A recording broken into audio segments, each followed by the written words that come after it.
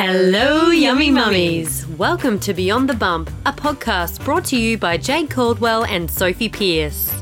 This podcast is targeted at mums to be, and women in general.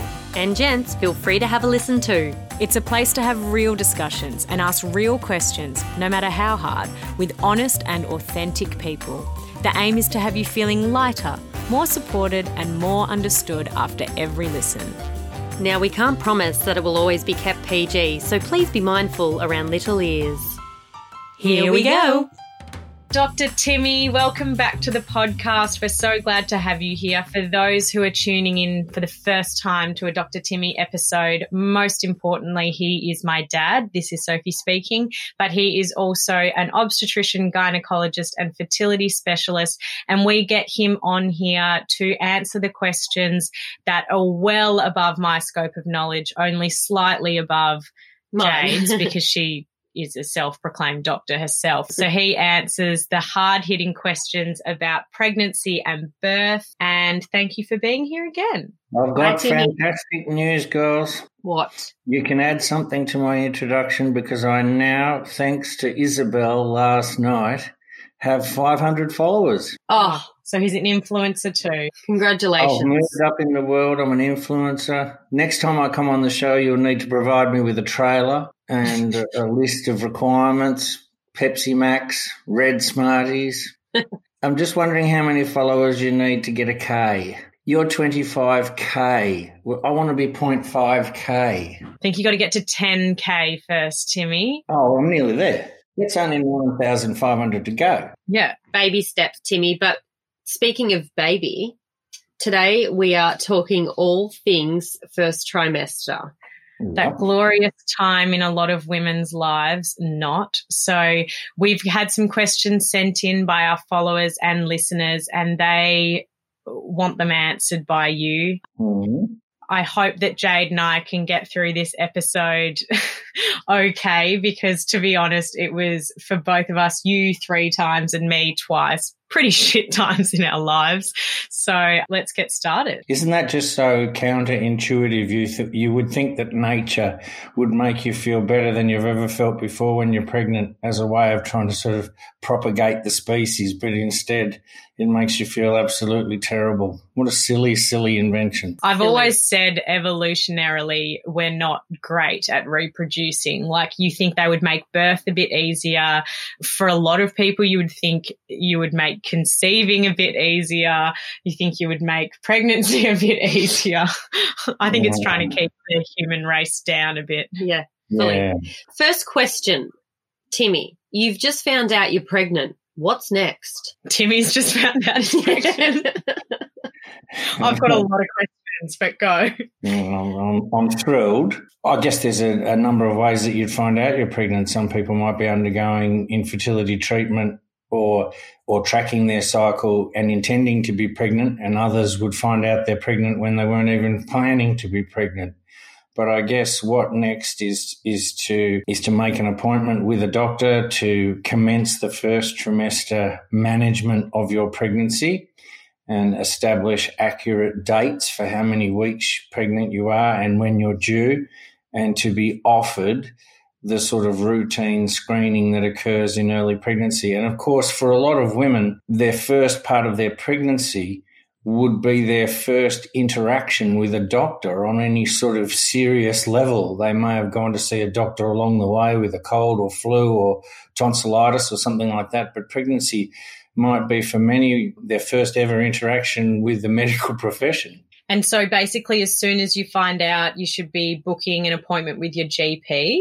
Yeah, well, have a look at when your last period was, if you know. And remember, at the time of the first doctor's visit, a lot of women arrive at the doctor's visit and really having done nothing more than weed on a stick. And indeed, a lot of people come along to me as a specialist and they're sort of almost feeling like they're allegedly pregnant because they've never had any actual confirmation that they're pregnant apart from not having a period or perhaps having early pregnancy symptoms. So it's great if at a first visit to an obstetrician you can have an ultrasound and actually see the pregnancy and see a heartbeat and confirm that this weeing on a stick and the correct alignment of lines is actually something true. And a lot of women don't feel like a urine pregnancy test is a legitimate test. I think because you can do it at home, you just are sitting on the toilet and all of a sudden you go from, okay, I didn't think I was pregnant a second ago to being pregnant. Is it accurate, or should you not really believe you're pregnant until you've had a blood test or an ultrasound? No. Most women would never have a blood test to confirm their pregnancy unless it was in the context of fertility treatment. A urinary HCG level is extremely accurate. It can pick up pregnancy before you've even missed a period and is an extremely reliable test. The beta subunit of the HCG hormone is, specifically to pregnancy, and that's why it's called a beta HCG, and therefore the only reason you'd have beta HCG circulating in your bloodstream would be that you're pregnant, and then it's excreted in urine. And if you did your earliest possible weeing on a stick and then did a blood test that day, you might have a pregnancy hormone level that's extremely low, but it'll still be positive on your HCG urinary pregnancy test. And how does one choose between public and private care? Well, I guess you may make that choice prior to getting pregnant and therefore make sure that you have private health insurance that will cover you for pregnancy. And for some people, having private care in obstetrics is a very important thing to them. It's a very sort of like high on their list of priorities that their pregnancy would be cared for privately and delivered in a private hospital. And that would be, in a young woman, that might be the only reason she really has private health insurance, so that she would plan to get pregnant and plan by getting private health insurance in advance, even perhaps know the doctor that she wishes to go to and the hospital she wishes to deliver at. Whereas somebody might find out they're pregnant when they weren't planning to be pregnant, or they didn't have private health insurance. And, of course, private health insurance is very expensive now, so they might not have the choice to go privately. And then I guess the third group are those who pay to go privately despite not having private health insurance, and that's becoming increasingly popular due to the expense of private health insurance. I will say, because I think a lot of people get tripped up by this, but having private health insurance doesn't mean that you're necessarily covered for obstetrics.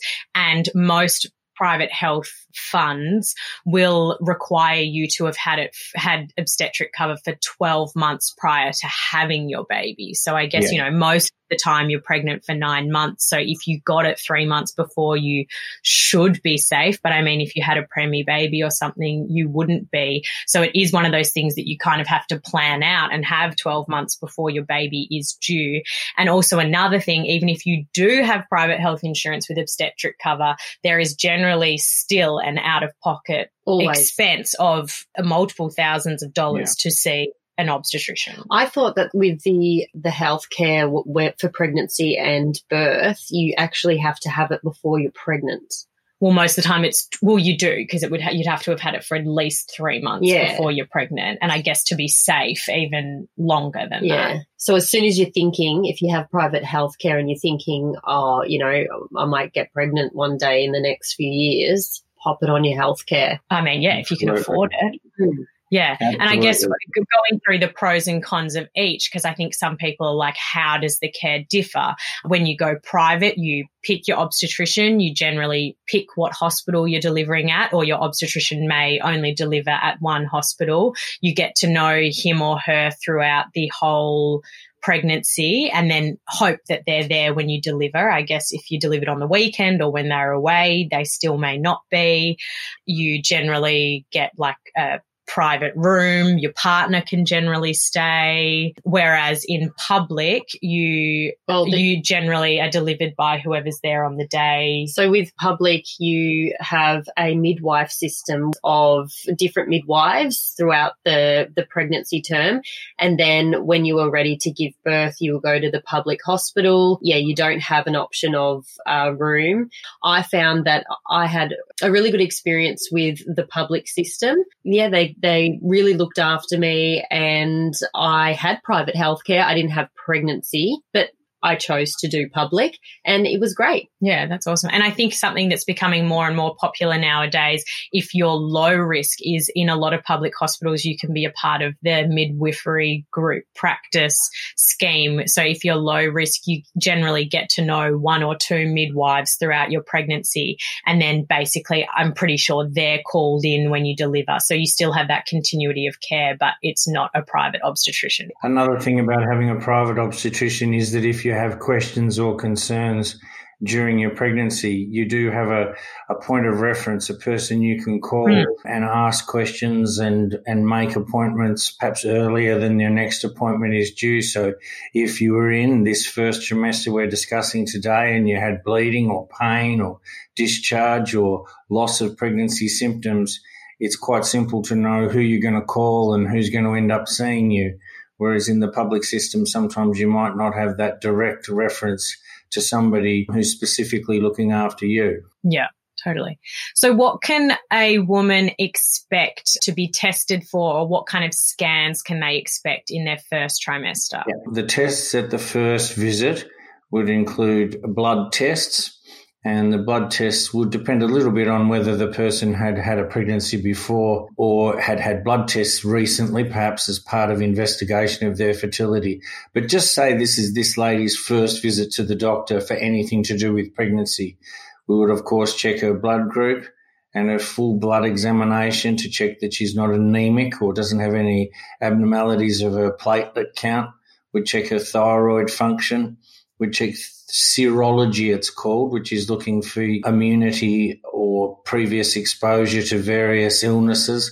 So that serology would include hepatitis B, hepatitis C, HIV, syphilis, your chickenpox immunity, your rubella immunity, and your parvovirus or slap cheek immunity. And we would also do a test called a midstream urine test, because 4% of women in early pregnancy will have a urinary tract infection without having any symptoms of urinary tract infection, and it's important that that's treated because it can go on to become a more serious infection. And then much more specifically to pregnancy, your doctor may have an ultrasound machine in his rooms. A lot of private obstetricians would, and would therefore be able to check with the ultrasound machine if there's one pregnancy or more, if there's pregnancy appears to be in the right place, and if the pregnancy has a heartbeat, and also approximately how many weeks the pregnancy looks. Because the next step of investigations in early pregnancy will be blood tests looking for the risk of Down syndrome. You have the choice to have a test which looks at the genetic screen of the baby. As freaky as it sounds, there is actually baby DNA in your circulation as a pregnant woman at 10 weeks, and they're able to do a blood test on you, the pregnant woman, not the baby, and find that DNA, and then through a very complex scientific technique called amplification, they're able to look at the DNA and restructure it to see if there's any extra or missing chromosomes. And as you know, Down syndrome is an extra chromosome 21. And also look at the sex chromosomes. So you get the result 5 days later. So as early as 11 weeks, you can have your gender reveal party and either set a bushfire or perhaps kill someone at your gender reveal. But that's a fairly new phenomenon, something that I was unfamiliar with until recent years. But you will find out the sex. And sometimes people ask me, why is it all about Down syndrome? Why is this such an important one on that early test? And it's often just referred to as the Down syndrome test. Well, the reason for that is that of the chromosomes, excluding the sex chromosomes, but of the other pairs of chromosomes, the only extra chromosome that's compatible with a living baby is an extra chromosome 21. And then the only chromosome extra that's compatible with a pregnancy progressing quite a long way, but not compatible with a living baby, is chromosomes 13 and 18. So it specifically looks at those 3 sets of chromosomes and the sex chromosomes because they're the important ones. There's no such thing as a baby with an extra chromosome 20 or an extra chromosome 22. It's those specific chromosomes that are compatible with an ongoing pregnancy. And as you know, with Down syndrome or trisomy 21, can be compatible with a living baby that is born with Down syndrome. So if you had a baby that had an extra chromosome 20 or 22, for example, you would assume that would end in an early miscarriage. Yeah. So it has now become quite routine certainly in my practice, so I can't speak for others, but whenever I do a curette for a miscarriage, I send that off for what's called cytogenetics. That's looking at the chromosome makeup. So that's 46 chromosomes and 2 of them are either an X and an X or an X and a Y, determining the sex. When I was a medical student, I was told that, probably, 10 or 15 or 20% of pregnancies that miscarry have an abnormal karyotype. But in fact, as life goes on and these tests become more available, it's quite clear that the vast majority of pregnancies that miscarry are due to an abnormal chromosomal makeup that's referred to as aneuploidy. And that is the overwhelmingly most common reason for miscarriage.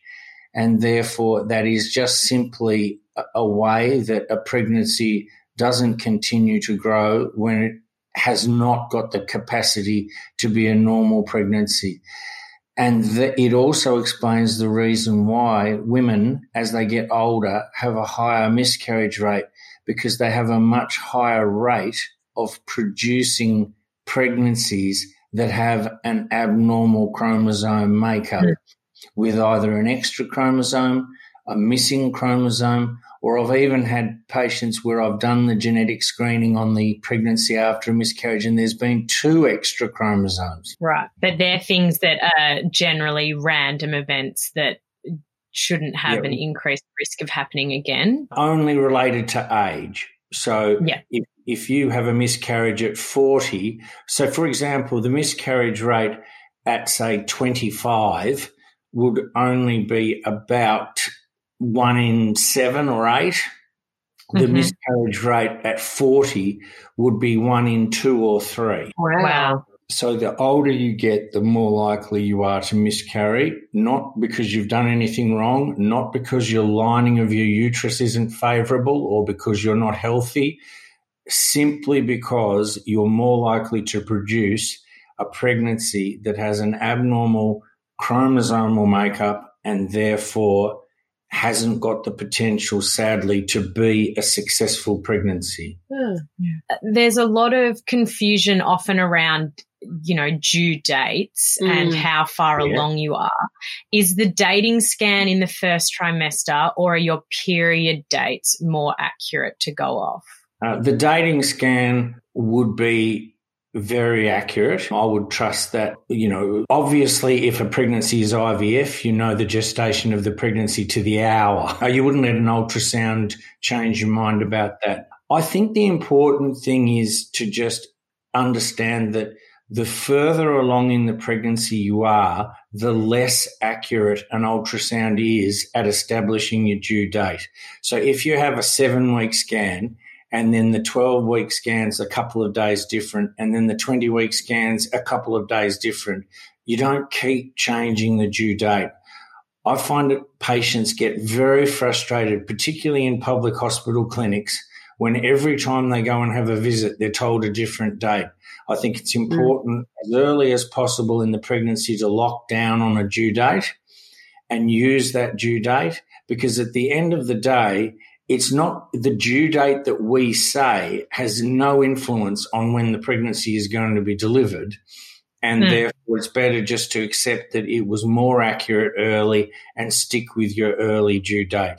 The reason it's more accurate earlier is that babies are in a much narrower range of size the earlier in the pregnancy you are. So if you have a 7-week scan, there's hardly any variation in the size of the pregnancy. Whereas if you had a 40-week scan, the baby could be 2.8 kilos and perfectly healthy and 4.8 kilos and perfectly healthy. So how could you possibly derive a due date on a late scan? The earlier you are, the narrower the range of size. And what are common first trimester symptoms? Why do we experience these symptoms? Please tell us. Right. Yeah, look, it's always been blamed on HCG because that's such a pregnancy-specific hormone. Clearly, pregnancies release a hormone or some sort of hormonal change in your body that creates these symptoms. So, like, to start with nausea, there is an area in the base of your brain called the chemoreceptor trigger zone, and that's an area of your brain that processes your blood and finds things in your blood that triggers nausea. So, for example, some people, if they have morphine, vomit all the time. Some people will feel nauseated from certain antibiotics. Any medication could cause nausea. So obviously, when that medication floats past that part of the brain, in that specific person, it triggers a nausea response. So what causes nausea in pregnancy is clearly you respond to the changes of pregnancy by producing nausea. But the old-fashioned idea that, if you have twins, you'll be more nauseated because you have more HCG and things like that doesn't really stand the test of reality. And it's interesting that when you look at nausea in pregnancy and vomiting in pregnancy, and then if you go to its extreme, as you know, it's called hyperemesis gravidarum, and that's what our beautiful Duchess was hospitalised in all 3 of her pregnancies for. He's not talking about you as the Duchess. I was like, that's so kind of you, Timmy. But it's interesting that hyperemesis gravidarum is very different, like on social and demographic levels. So, for example, hyperemesis is much more common in people from high socioeconomic groups, from certain geographical places, and some races, like some cultures, it doesn't exist at all. So I'm not suggesting for a moment it is people who have it are being sort of high-class whingers. What I'm saying is that it just does seem to have a different effect on different cultures. And then there are lots of other symptoms, like there's symptoms to do with your appetite, there's symptoms to do with, having sore breasts, passing urine frequently, headaches, aversion to certain foods. There's a lot of symptoms in that early pregnancy. It's a fun time. It's a real time. When did your first symptoms begin? 6 weeks. 6 weeks on the dot with all 3 pregnancies. It started with really severe headaches and vomiting, and it was vomiting every 2 hours. It was just ended up being bile because I just couldn't keep anything down. And all 3 of them as bad as the last? So they were it actually got worse every time I was pregnant, but the last pregnancy, the sickness actually stopped at about, I think it was 16 weeks, and the last 2 went all the way to 38 weeks. Yeah, with Poppy, I knew I was pregnant the day I was due to have my period because I woke up feeling sick. I think I vomited. So that would have been like what's classed as 4 weeks. And I was so sick with her until 30 weeks. And then Goldie, I was sick before my pregnancy test was coming up positive. My pregnancy test didn't come up positive until about a week after my period was due. And it was so weird because I felt sick and I didn't have my period. And I was like, I feel so pregnant. And I remember I even went down to Sydney for Fashion Week with my friend Tiff, who owns a store. And I was like, well, I better do another pregnancy test before I go because like we're going to be going out and stuff. Came up negative. So I was like, oh gosh, why am I so tired, feeling so sick? And then it wasn't until I came back and I did another one that it came up positive. Why do you think that happened? It would be interesting to know how the timing of the estimation of the due date and how many weeks you are tied in with. You may have had some expired HCG sticks there in your cupboard from your previous pregnancy, but it is interesting you talked about how you just felt that you knew you were pregnant, because one phenomenon I find quite common at my practice is that when a lady has a miscarriage, obviously they're very distressed and they're very concerned about their next pregnancy. And so often if they've required a curette for the miscarriage, you say to them, look, when you get pregnant again, don't hesitate to contact my rooms and we'll organise an early scan for you and we'll make sure everything's okay. And it's quite common for them to make the phone call and say, listen, I don't need a scan. I don't need a blood test. I'm definitely better this time. I'm definitely pregnant. I feel completely different. So, Sophie, no doubt you were pregnant. No doubt you had correct pregnancy symptoms, and you probably didn't even need the confirmation of any form of test to let you know you were pregnant. Can I just add, I did leave one thing out of the testing in the first visit, which we did touch on in the previous podcast, where we talked about preparing for pregnancy. I say that word specifically because there is a test called the Prepare, which checks your carrier status. That's the carrier status of the woman who is pregnant or planning to get pregnant, looking at whether she carries the gene for cystic fibrosis, spinal muscular atrophy, or Fragile X.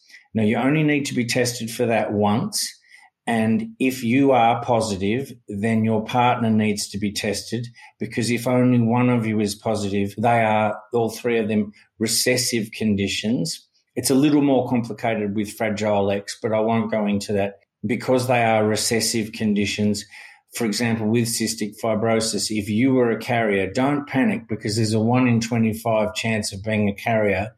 You would then check your husband to see if he's a carrier. Now, as we discussed in the previous podcast, that's the sort of thing that's great to do before you get pregnant, so you know you've got that sorted out.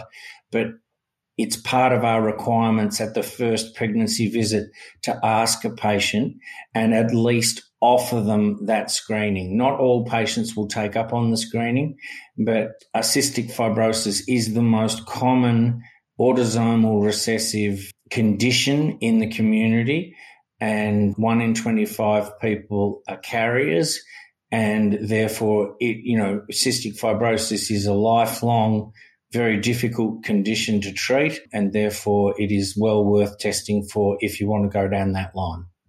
Sorry, we'll get back to the symptoms. Yeah, are some symptoms worse in boys than girls? And does this mean our partners? No, can I just say that if our husbands had hyperemesis, I assure you it would be even worse than ours. But I think the person meant if you're pregnant with a boy or a girl, are any of the symptoms worse in one or the other? No, definitely not. And you described that your pregnancy with Goldie was quite a bit different to your pregnancy with Poppy. Unfortunately, yours wasn't very different. You were sick all the way. But no, there's no difference that an X or a Y chromosome can make. There's no difference in HCG levels. You don't feel different with a boy or a girl. I don't want to sound like a nasty, but like a male cynic, but it is a fact that it doesn't make any difference. And even twins don't make a very big difference.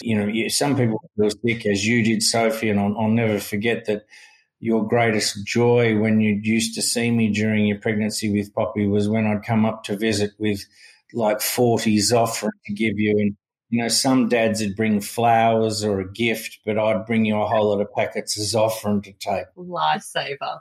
They're also a lifesaver if you're severely hungover too. I know. Actually wouldn't mind. When you come up, can you just hand me some Zofran? Would you like me to just go through some tactics, though, for hyperemesis or for nausea in pregnancy? It's as though you have the questions in front of you, Timmy, because that was leading on to our next one, ways to manage it, and then after that we can talk about anti-nausea medications.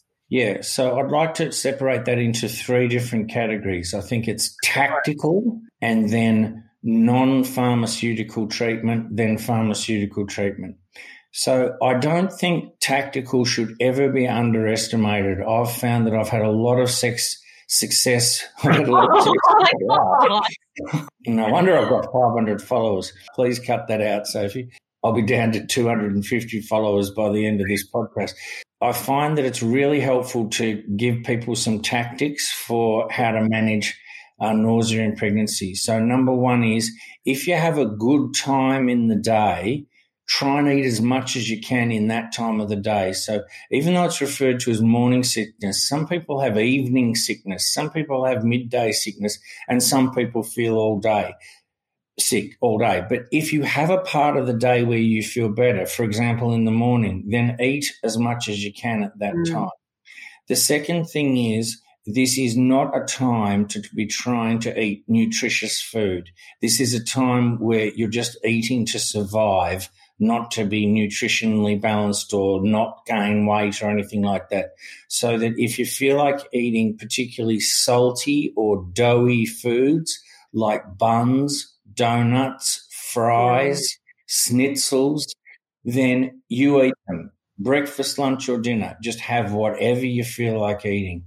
The other thing that's important is to not smell food while it's being cooked. So either ask someone else to cook the food for you or cook the food in one part of the day, but with a plan of eating it at another part of the day. The other thing I get people to do is to carry a drink flask with them at all times.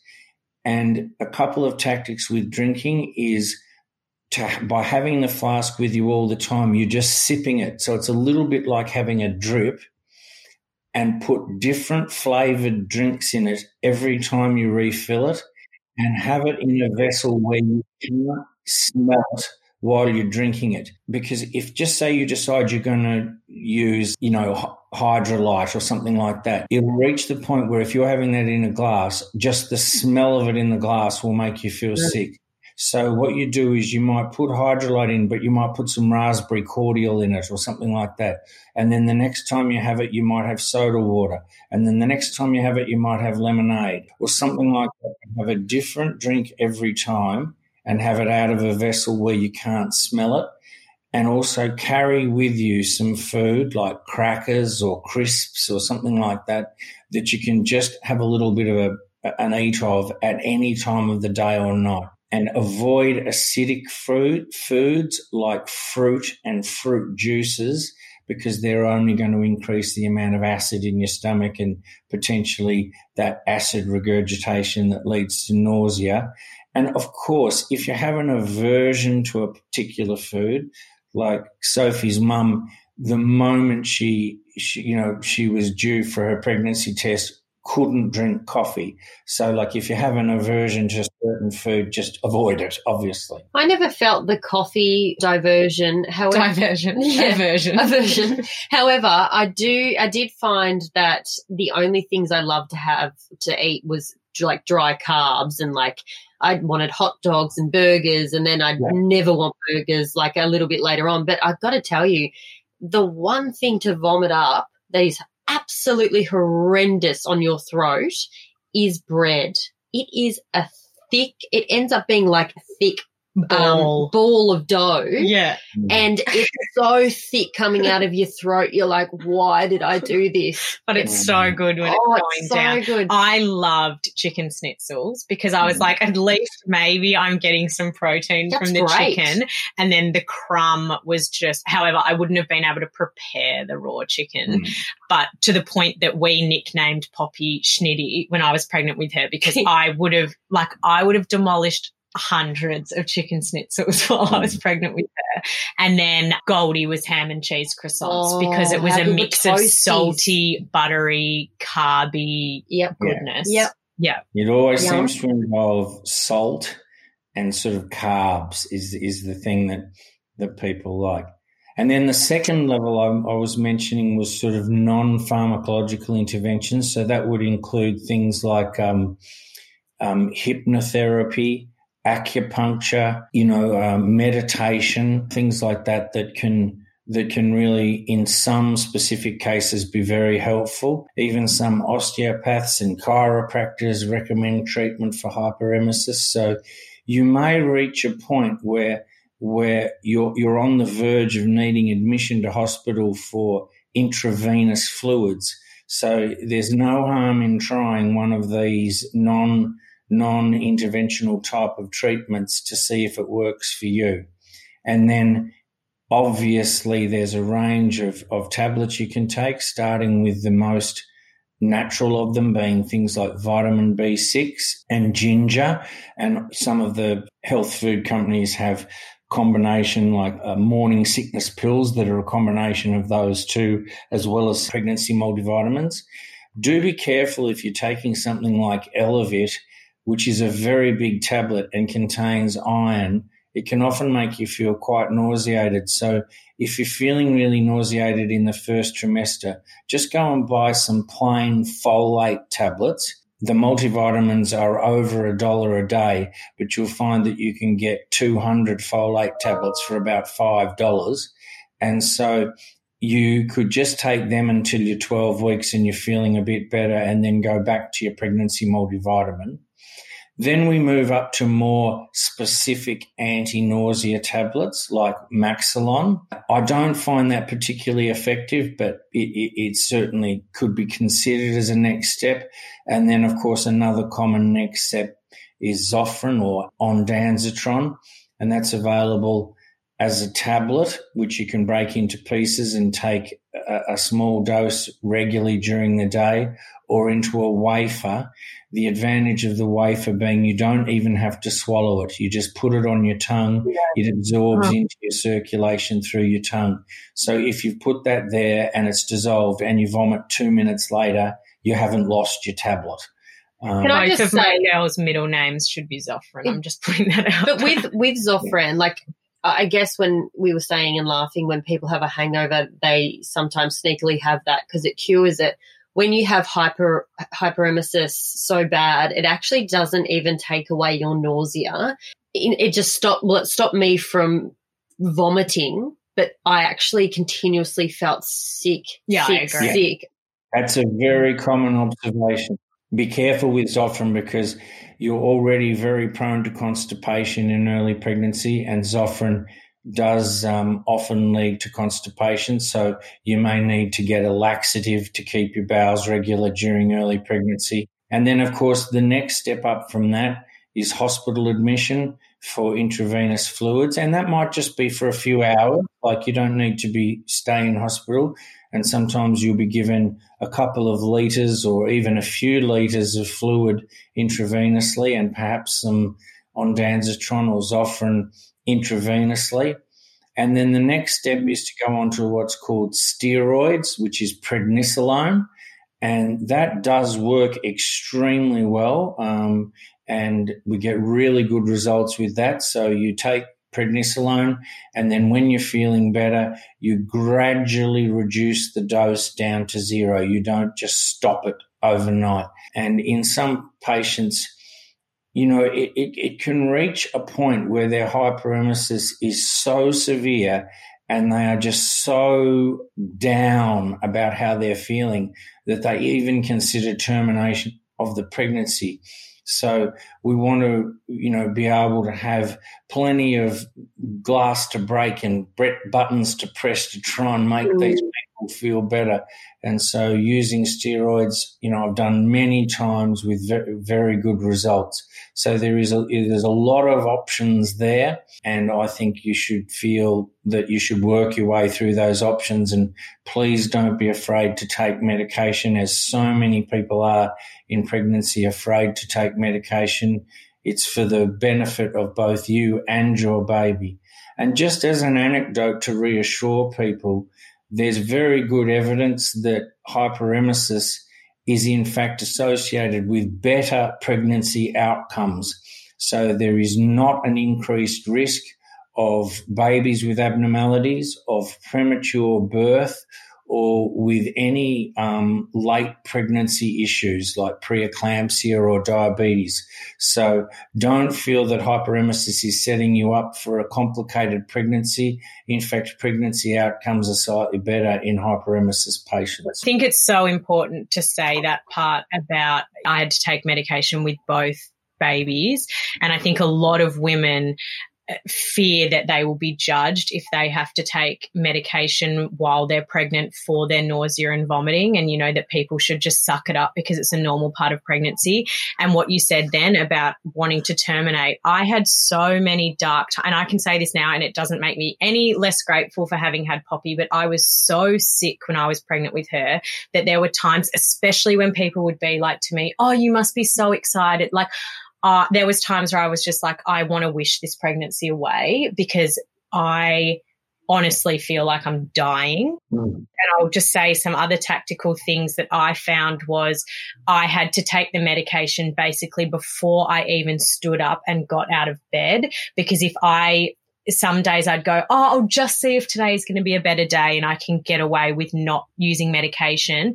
If that cycle of vomiting began, even if I took the medication, it didn't stop and I would just feel so awful all day. And I don't know if I should say this or not, and I'll make a decision whether we put this in later, but I actually fell pregnant in between Mia and Billy, and they're already 16 months apart.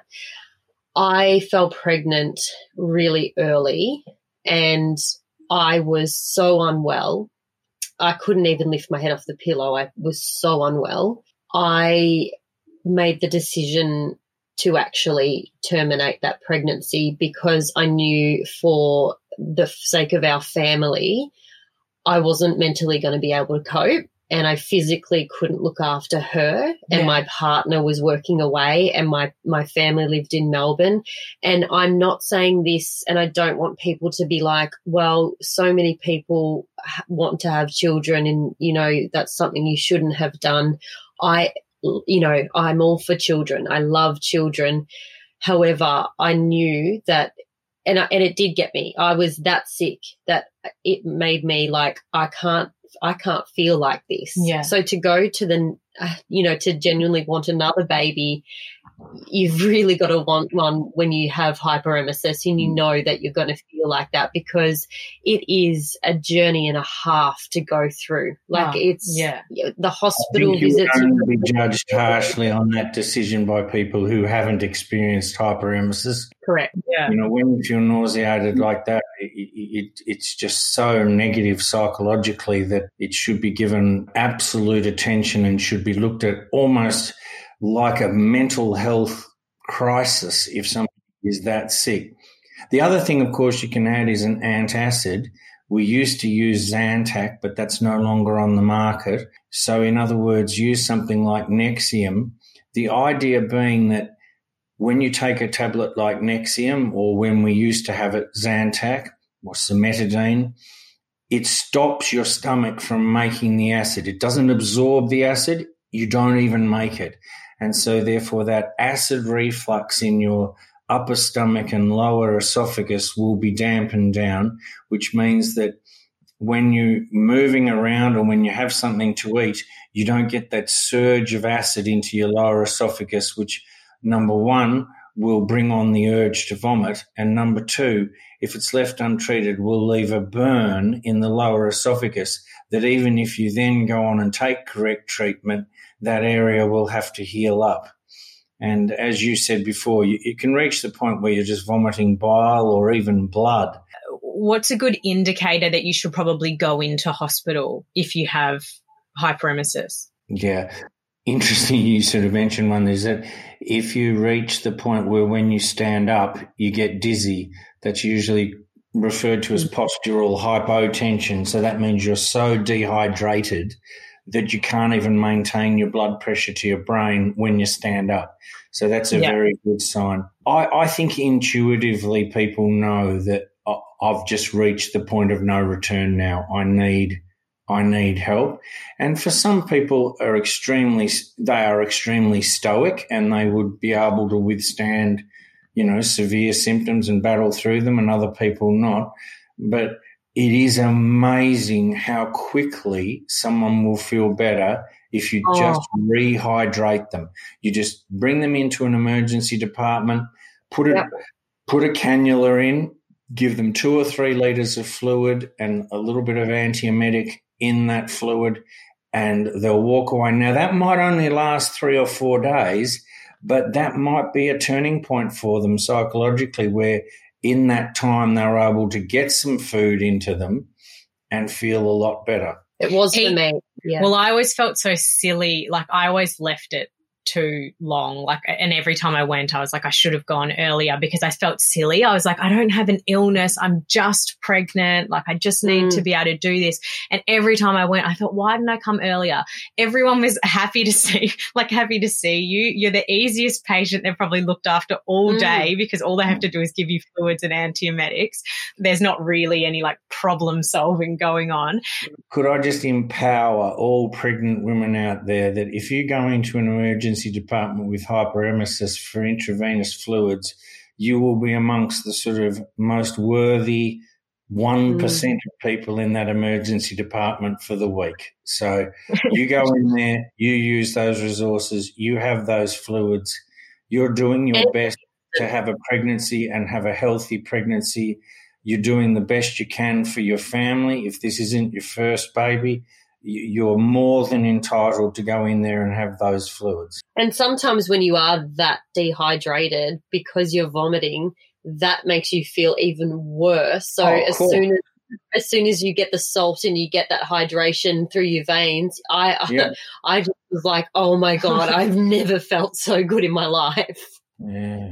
When does it typically stop, morning sickness? Usually at the end of the first trimester, so sort of 13 to 14 weeks. So that's around about the time that people would have their 13 to 14 week ultrasound, which is, I guess, dovetails us into the next thing that happens in the first trimester, and that's having your ultrasound. When I was a young obstetrics and gynae resident, the major anatomy scan of the baby, because remember we've talked about doing the test for the genetics for the Down syndrome as early as 10 weeks. That's relatively new. I mean, Down syndrome testing has gone through a number of phases over the years and a number of timings during the pregnancy, moving backwards from sort of 20 weeks back down to sort of 16 weeks, back down to 13 weeks, and now at 10 weeks. But at the same time, the resolution of ultrasound has improved so much that whereas the basic anatomy scan of the pregnancy used to be done at 18 to 20 weeks, it's now done at 13 weeks because they can pick up really nearly all of the major anatomical abnormalities that earlier. So indeed, it's changed from the biggest time slot being given to 20-week ultrasounds and a smaller one to 13 weeks to the biggest time slot given to 13-week scans and a smaller one for 20 weeks because most of the problems are picked up at 13 weeks. And although it does still happen, particularly with heart defects, where a defect will be picked up at a 20-week scan, the most common phone call that I'd get about an anatomical problem within a baby would be after their 13-week scan. So if you're wondering what I'm talking about that they're looking at a 13-week scan, well, obviously, number one, they're looking at measurements to see if the baby is the correct size for what you'd expect for the gestation that you'd already established. They can look at very, very specific structures, not only the brain, but within the brain, a very, very complex look at the spinal column for any neural tube disorders. They can look at the heart, the kidneys, the bladder, all four limbs, all the fingers and toes, the nose, the eyes, the lips. I recently had a patient whose baby was detected to have a cleft lip and palate at the 13-week ultrasound. Wow. Can you imagine how small that baby is? And they've picked up a cleft lip that early.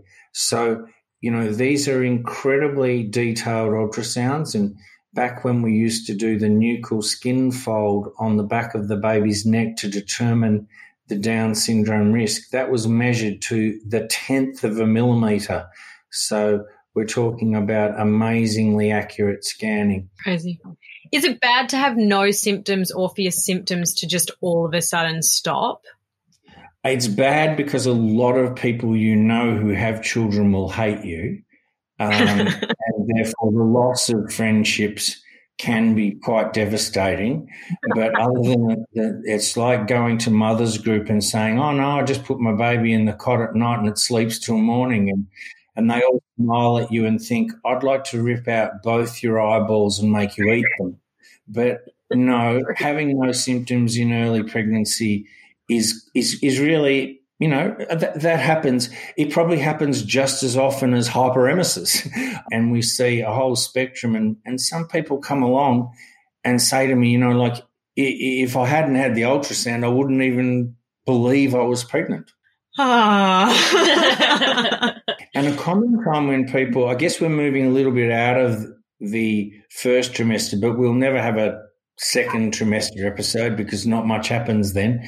But sometimes in that gap between the bad symptoms that might lead up to, say, 12 to 13 weeks and the onset of fetal movements, which usually occur somewhere between 18 and 20 weeks, there's this sort of no man's land where people aren't sort of sure they're still pregnant, and they'll often come along for a visit in between visits just to have the heartbeat checked because they sort of just feel this uncertainty that, am I still pregnant? I don't feel pregnant anymore. I don't have a very big tummy to show for it, and I don't have any movements. And you just have a look at the baby and have an ultrasound and see the heartbeat and reassure them. And then sure enough, they come back at their next visit and they've started to feel some movements, which you would refer to as sort of built-in reassurance. Every pregnancy, I wanted to have a little book where any questions that I had, I'd like write down the answers so that for the next pregnancy, I'd be so like, I just refer back to that. Oh, this is how I felt and like know the answer. But I never did it. But I really wish I did do it because it is like you forget. You think you're not ever going to forget, but you forget the next pregnancy that all those things that you once thought happen again. It's or the sometimes same they with don't. birth though, and then it's the same with a newborn. Yeah. You go, oh, this wasn't that bad that last time. And I remember after my pregnancy with Poppy, I was like, oh, well, it wasn't all that bad. And Nick was like, are you fucking serious? Something happens, you get like a it's so that you go again. Children. I know. Yeah. Is it normal to have cramping during the first trimester? Yeah, that's a good one. This is something throughout the pregnancy. One thing I say to people at a lot of visits is you must remember that the uterus is entirely made out of muscle. That's just a great big muscle. So once you reach about 20 weeks pregnancy, it's probably the biggest muscle in your body. And as a muscle, it has contractile activity in it. So your uterus will be contracting throughout the pregnancy. So if we put a monitor on, even at 14 weeks, we will pick up contractile activity in the uterus. The difference between like Braxton Hicks and crampy pain in the uterus and period-like pain and uterine activity picked up on monitoring and contractions that are labour is that when the uterus is contracting and it's not labour, muscles are just firing off and twitching in every possible direction, and therefore it doesn't generate any specific force in any specific direction. But when you have labour, the muscles of the uterus are contracting and creating like a cumulative force, like in physics you'd call like a vector force that's pushing the baby out. So when people say to me, how will I know the difference between the contractions I'm having throughout my pregnancy or in the third trimester, my Braxton Hicks contractions and labour? Well, I think both of you would know. They'll just know. Did you know once we came to your house, Dad and I, to record an episode, and on the way home I was having like quite severe Braxton Hicks, like I was pregnant, Braxton Hicks in the car. Dad did not even offer for us to pull over and for him to drive, and he tells this story to everyone. Were you driving? I was driving, and everyone goes, oh, did you pull over when she started having Braxton Hicks? And he goes, oh, I wasn't driving, she was driving. You were going to do the roadside delivery. I was so looking forward to it. I was so not. I don't even think we had a towel in the back of the car. Any tips for keeping it from your employer especially when needing to call in sick. Oh, here in Melbourne, no one sees their employer at the moment. So they can just get up, have a quick month, come back to their desk and continue working. So ISO babies are very easy to conceal.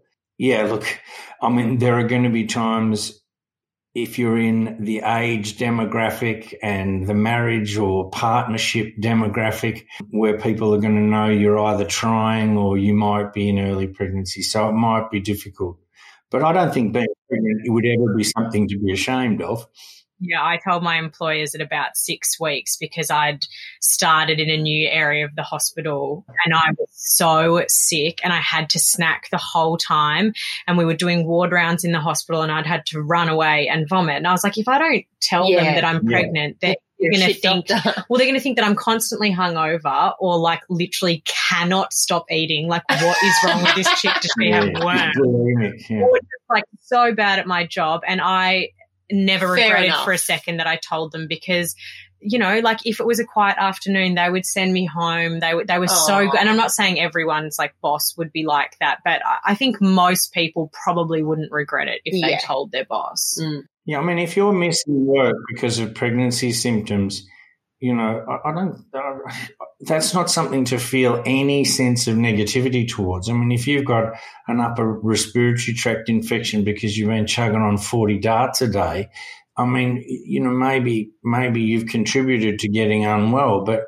pregnancy is something that you can't predict how you're going to feel. And I think all women should feel that they have a right to try and get pregnant and have a baby at whatever period in their lifespan they want to do it. Is there anything you can do to prevent a miscarriage? No, well, as I mentioned before, the majority of miscarriages are due to the fact that the pregnancy itself is fundamentally not normal. It has an abnormal chromosomal makeup, as I referred to as aneuploidy. So no matter what that person did, no matter what they ate, exercise, stress, work, sleeplessness, anything, that pregnancy is destined to miscarry.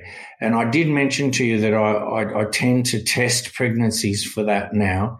And one of the main reasons for that is because it then gives you the opportunity at a subsequent visit to say, look, here's actual objective evidence for why your miscarriage occurred.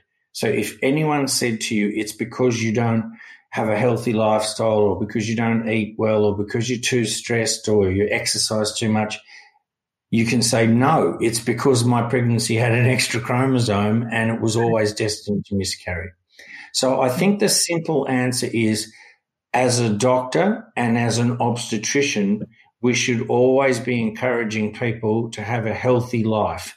Physically, mentally, spiritually, that will always be better for them and it will always be better in the case of a pregnancy. But does your lifestyle cause you to have miscarriage? No. The only known lifestyle factor that would increase your risk of miscarriage is smoking. Right. And, you know, people have chosen 12 weeks as kind of like the time to announce. Now that you can get the NIPT or the Harmony test or whatever you want to call it at 10 weeks, if that comes back and that's all normal, is that like a relatively good time to announce then? Yeah, I think the reason I think traditionally it was 13 weeks was because not only did you get your chromosomal reassurance that day, but you also got your anatomical reassurance that day. Mm-hmm. So I think that you'd probably have grades of people that you would tell you're pregnant. So, for example, you probably tell your partner fairly on in proceedings. You might tell your family, you know, as soon as you knew, and your closest friends.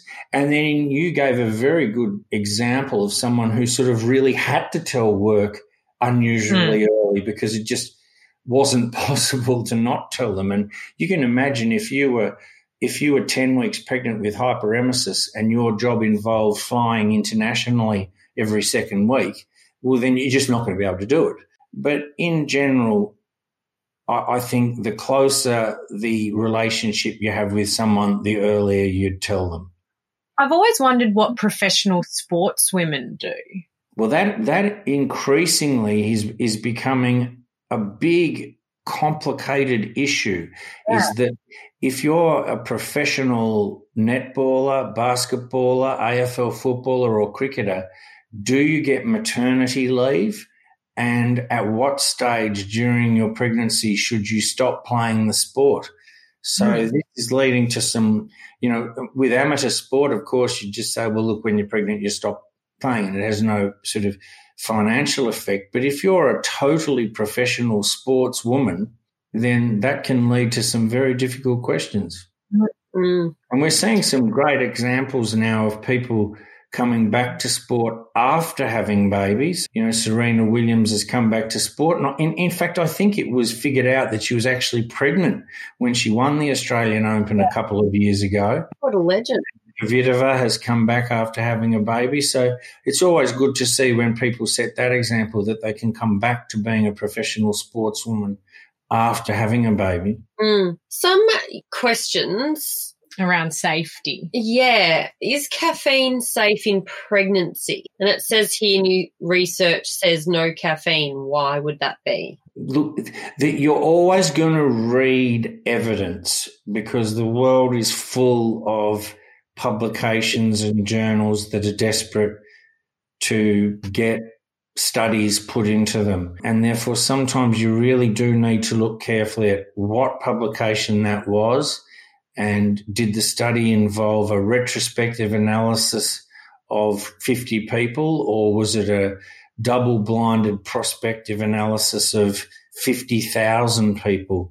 So I think it would be fair to say that you could have caffeine as long as it was at a sensible level in early pregnancy, and that it shouldn't have an adverse effect on your pregnancy. And that you can tolerate the look, taste, smell and feeling of dry. Certainly your mum was straight off it from the day of finding out she was pregnant, and then on the day of delivery felt like a cup of coffee. It's just crazy how pregnancy can do that. Yeah, when the minute Poppy left my body, I was able to scull a bottle of water for the first time because I had been able to sip it at the most. And I remember she came out and I felt like a big, leafy, like crunchy salad. And if you had have come anywhere near me with anything the colour of green throughout the entire pregnancy, I would have thrown it at you and probably vomited. Is it common for women to have a big night prior to knowing they're pregnant, and do they need any form of extra testing? It's very common. I see a lot of patients in the first trimester who will share with me that they had alcohol binge in early pregnancy, or cocaine, or they've had Botox in early pregnancy. It tends in very early pregnancy to be an all or nothing phenomenon. In other words, the activity has led the person to miscarry, or the pregnancy is fine. So if you're still pregnant, let's just forget it ever happened.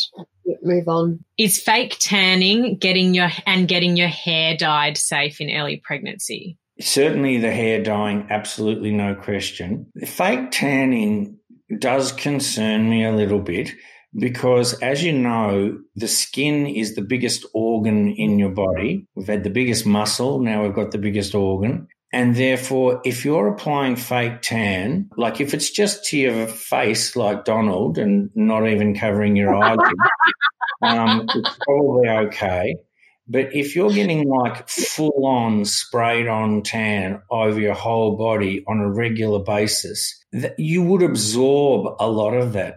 And I will tell you a funny anecdote about this. I was once called on a weekend because a patient of mine had presented to the hospital. We'll just call it an emergency situation, and it was on the weekend, and I had to come in and do an emergency cesarean section on this lady. And I had noted throughout the pregnancy that this woman was orange, and I realised that that was due to fake tan. This was in the days where it wasn't as common for people to wear fake tan like on a daily basis. It was more that if you were going to the races or a wedding. And I opened her tummy up to do the uterus and noted that her uterus was orange. No.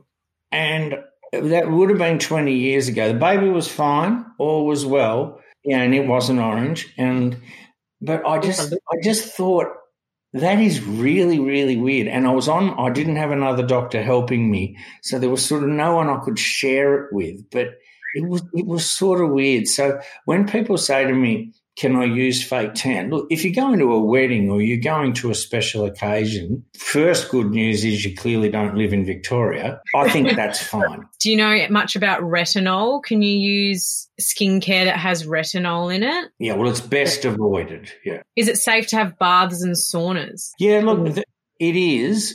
The whole temperature and pregnancy concern, I believe, arose from someone who ran a marathon in Death Valley in like 45-degree temperatures and had a baby that was missing a couple of limbs or something like that. And it was suggested that extremely high core temperatures led to the possibility of fetal abnormalities. It's important to remember that if you get into a hot bath, the bath is probably only 38 degrees.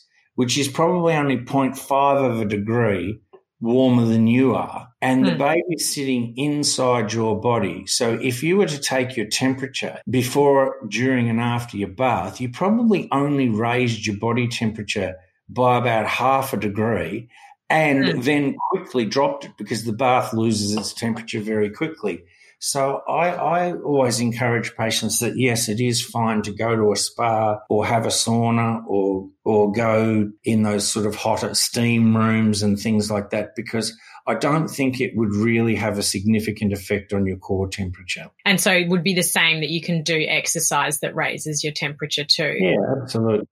Are Panadol and Nurofen safe in early pregnancy? I wouldn't recommend using Nurofen, not only during early pregnancy, but also while you're trying to get pregnant, because there has been some information to suggest that the use of anti-inflammatories reduces your fertility, particularly for people who take Nurofen in anticipation of a painful period. So like, day 24 to 28 of a 28-day cycle. So I think the best analgesic to take in pregnancy is Panadol, and that's category A and perfectly safe. And can you continue to take prescribed medications if you are on them? We would strongly encourage people to take prescribed medications if they're on them. There are very, very few medications, particularly medications that people would be taking in early pregnancy, that would be contraindicated. So when somebody comes along to me, let's just say, like Sophie, they were, I think, 26 when you conceived. Is that right? Yeah.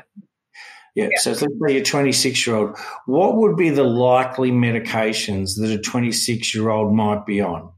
So number one would be asthma medication.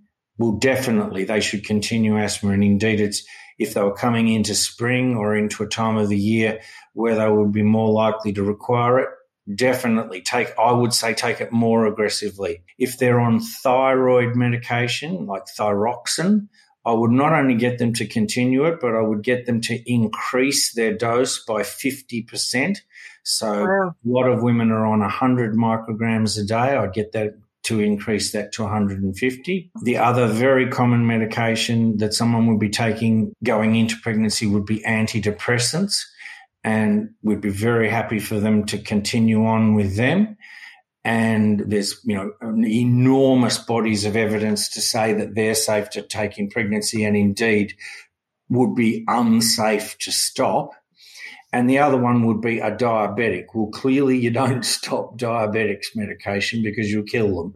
Really the sorts of medications that people are on when they come into pregnancy are almost invariably the sort of medications you'd get them to continue.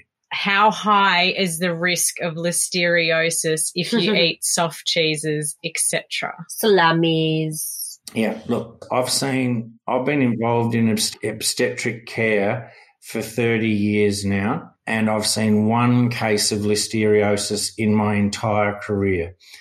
During my career, there's been a couple of outbreaks of listeriosis in Victoria, and on the occasions of outbreaks, it has always been associated with some sort of homemade or like country market type cheese production, which is usually unpasteurized. So my main advice to people with regard to cheese and pregnancy is that if they're buying their cheese from a reputable vendor of cheese like Coles and it's been properly refrigerated and it has an expiry date, it's extremely unlikely to have listeria in it. With regard to soft meats, if you know the deli where you bought those meats, not soft meats, like cured meats, again, you know that it's been properly refrigerated and properly looked after. And then just the other thing to be careful of is reheating things, particularly reheating something that you didn't cook in the first place.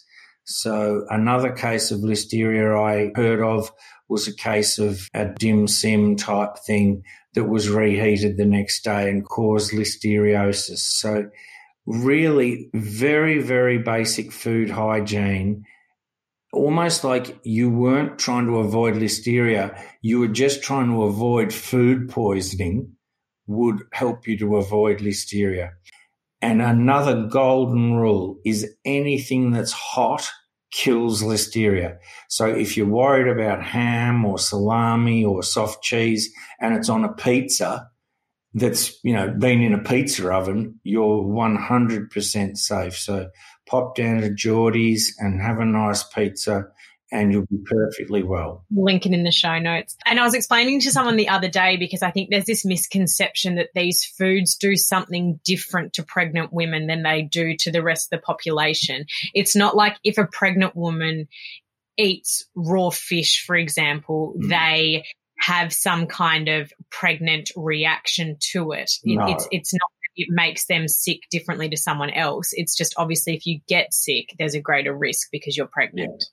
Absolutely true. We're nearly done. You haven't mentioned vibrators. I thought we were being sponsored by vibrators. Yeah, we already. Yours is in the mail. Yours is in the mail. Can we give a prize to my 500th follower? You want us to send her a vibrator? Yeah. Okay. If you send us her Instagram handle, we'll see what we can do. Yeah. Thank you so much for coming on and sharing all your words of wisdom with us today. Well, can't we do some more? No, not today, but we can do it. We'll do our next one can be on the second and third trimester combined because, as you said, the second trimester, not a great deal. Record this. I'm really excited to tell you guys that I've organised for an embryologist to come on Beyond the Bump. And why I'm excited about it is that embryology is science and it's the science behind IVF. And the most important thing for any of your listeners who have either had IVF treatment in the past or are contemplating IVF pregnancy or IVF treatment is that the science is what determines whether you'll get pregnant. It's the quality of the lab. It's the quality of the embryologists. It's the quality of the science they produce. And here I have a friend who's a young woman who's a professor of embryology who I really think should be an inspiration to all women out there, particularly women who've gone to university and studied science. And here's a person who's worked their way up not only through the corporate world of working for one of the biggest IVF groups in Australia, but also in the scientific community to be a professor. She's an inspiration. She's young. She's incredibly intelligent. She's really funny. And I think if I can talk her into coming on the show, you might think on the face value of it, embryology and science is a bit boring, but it isn't at all. That to understand the truth behind fertilization and embryo development and embryo biopsy and how that all developed is incredibly fascinating, and I'm sure your viewers would love it. We would love to speak to her. But thank you so much, Dr. Timmy, for coming on and speaking to us all about the first trimester. Jade and I got through it relatively unscathed talking about it this time. Can't say the same about experiencing it. And we'll speak to you very soon about our next topic. Love you, Timmy. Love your work. It's been great. I hope to get to 0.6K soon. Bye. I'm feeling used. I know. Thanks for listening to this episode of Beyond the Bump. If you enjoyed it, please subscribe and give us a review. If you didn't, good on ya. You can also follow us on Instagram at beyondthebump.podcast to stay up to date on behind the scenes and future episodes. We'll see you next week. Bye-bye.